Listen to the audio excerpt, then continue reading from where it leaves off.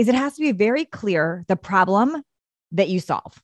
So your offer, your positioning, your talk, whatever, it has to be very clear. What is the problem that you're solving? Because if that isn't resonating to people, they're not even going to take that next step. They're not going to be engaged enough to take that next step. I think that's so important what you just shared, and also refine it even further and say, it's not just about the problem you solve, but it's the problem that you solve when people are ready to actually make an investment to fix it. Welcome to the High Impact Sales Podcast. I'm Natalie Joe. And I'm Sinclair Canale, and we cannot wait to help you make a huge, unforgettable impact in the world. This podcast is for you if you are a growth mindset-oriented founder or business owner who has a strong message that the world needs to know. Each week, we answer your top questions as visionary business owners and entrepreneurs. How to actually sell what you have to offer with high integrity, high authenticity, and lots of love. Let's dive right in. Welcome back with Sinclair and Natalie. Today, we are talking about how to create a positive sales positioning model that works. And Natalie, I love your thoughts on this, so I'm going to interview you on this a little bit today. First, I wanted to go over what this means to me when we think about a positive sales positioning model that's actually useful.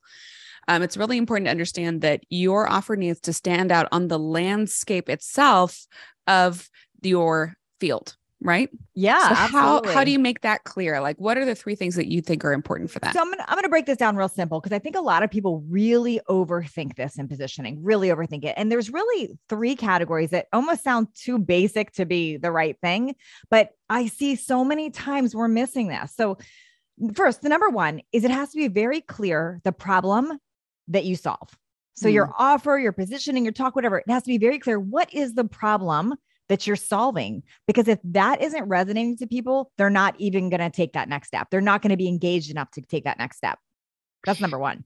I think that's so important what you just shared. And also I would refine it even further and say, it's not just about the problem you solve, but it's the problem that you solve when people are ready to actually make an investment to fix it. Yes. Right. And meeting them where it's almost like an interruption. So you want to say that problem as the person's thinking about it. So in an ideal world, you're interrupting them while they're in that thought process. I have this problem. Yeah, I think that's a great way to put it. So if we know what the problem is and we're able to clearly articulate what they're aware of about the problem when they're ready to solve it, what would be the next piece? The second thing is relatability. And this is where that big buzzword authenticity comes in, and stories, telling stories. Whoever is positioning the solution, so the answer to the problem, you have to be relatable. So whether that's you sharing your own story on how you solved that problem, how you walked through it, or you share a client story of how you walked a client through it, you have to on some level be relatable. Otherwise, it makes no sense to people. It goes over their head. I see way too many times where a company or a brand or a person, they come up with a concept, a solution based on their financial gain, what it's going to mean for their business, what it's going to mean for their income. And we're missing the whole relatability piece there. So having that relatability piece is what shows that authenticity and builds trust. So that's number two. I wonder if it would be useful for us to talk about what actually makes something relatable, because that sounds clear, but then how do you know if you've done that work? Right? Yeah, absolutely. So, and this could be, I will take this in a number of different places. So I'll tell you my own journey with my fat loss and fitness business that I had for years.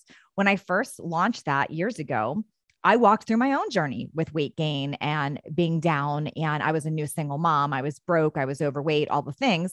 So by me sharing that journey, what I was walking through, what it felt like, what it was like, and then how I figured out the solution, I was highly relatable to that avatar, that type of person.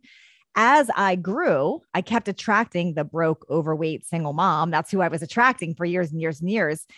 My next offers were not aligned up with that. So I had to create a new share a new journey of what I was walking through later in midlife, or what I was walking through later.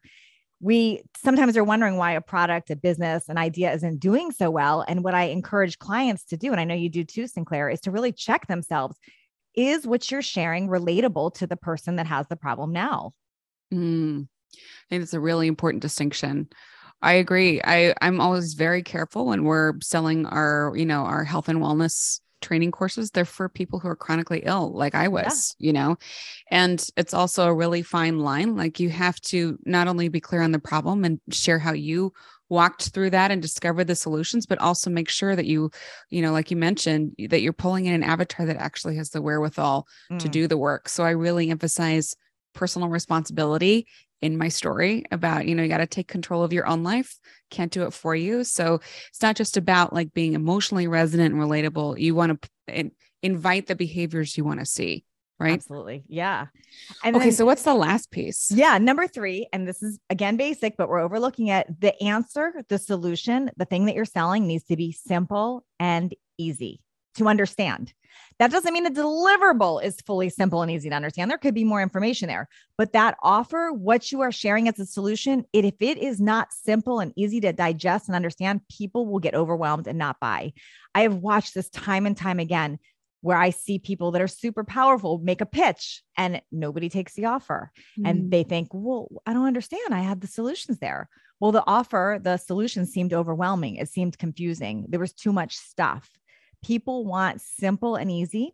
And we say people would rather pay a lot of money for a piece of paper that has the answer than a little money for a lot of stuff, right? So we're missing the boat at any price point if we're overwhelming with a lot of stuff. So make the solution simple and easy to understand. Oh, I love that. I think that it's so important for us to remember as entrepreneurs and as educators that, it's really tempting to pack more stuff into your offer. Like, look how generous I'm being. This is definitely worth the money. You're going to have absolutely everything you need. But actually what people are paying for is simplicity and speed to the result itself, right? Yes. So cool. Thanks for breaking that down with me. So how to create a positive sales positioning model that works. You're going to be really clear on the problem itself, right? And you're speaking about the problem as if you are pulling the right person in who's already aware of the issue and it's really top of mind. And they're Interrupting ready their to thought invest process. in the solution. Yes. Meeting them where they're at. You're going to be relatable. Number 2 is relatable. Yep. And then 3, make sure that solution is simple and easy. Love it. Speed to transformation. All about it.